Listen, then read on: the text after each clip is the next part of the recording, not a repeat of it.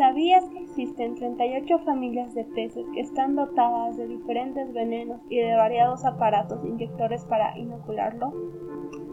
No suele tratarse de armas agresivas que se usan para atacarnos, sino de estructuras para la defensa ante depredadores que suelen sumarse a un mecanismo de camuflaje.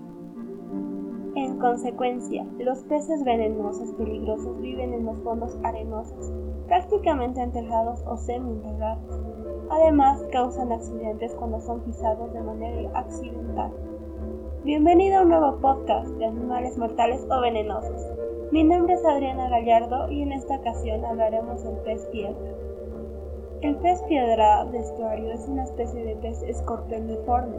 Habita en aguas tropicales de océanos Índico y Pacífico, sobre todo en aguas específicas de Australia y el archipiélago malayo.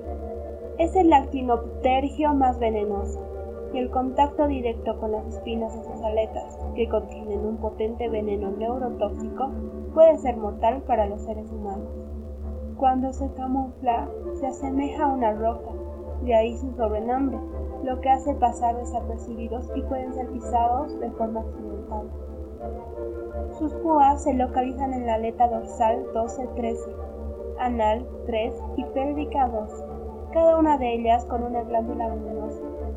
El veneno es tan potente como el de la cobra, tiene citotoxinas y neurotoxinas.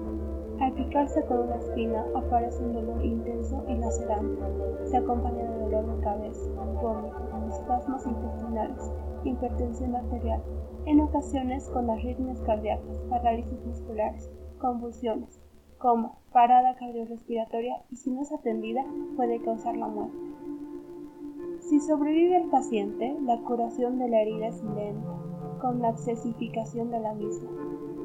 También posee una segunda línea de defensa, los tubérculos, que son unas glándulas que además de ayudar a mimetizar el pez, segregan una toxina fulminante. Si quieres saber un poco más de animales mortales y venenosos, te invito a que me escuches en un siguiente podcast, o que me sigas en mi Instagram, en el que me encuentras como adrimel_gb_2003. Gracias y hasta la próxima.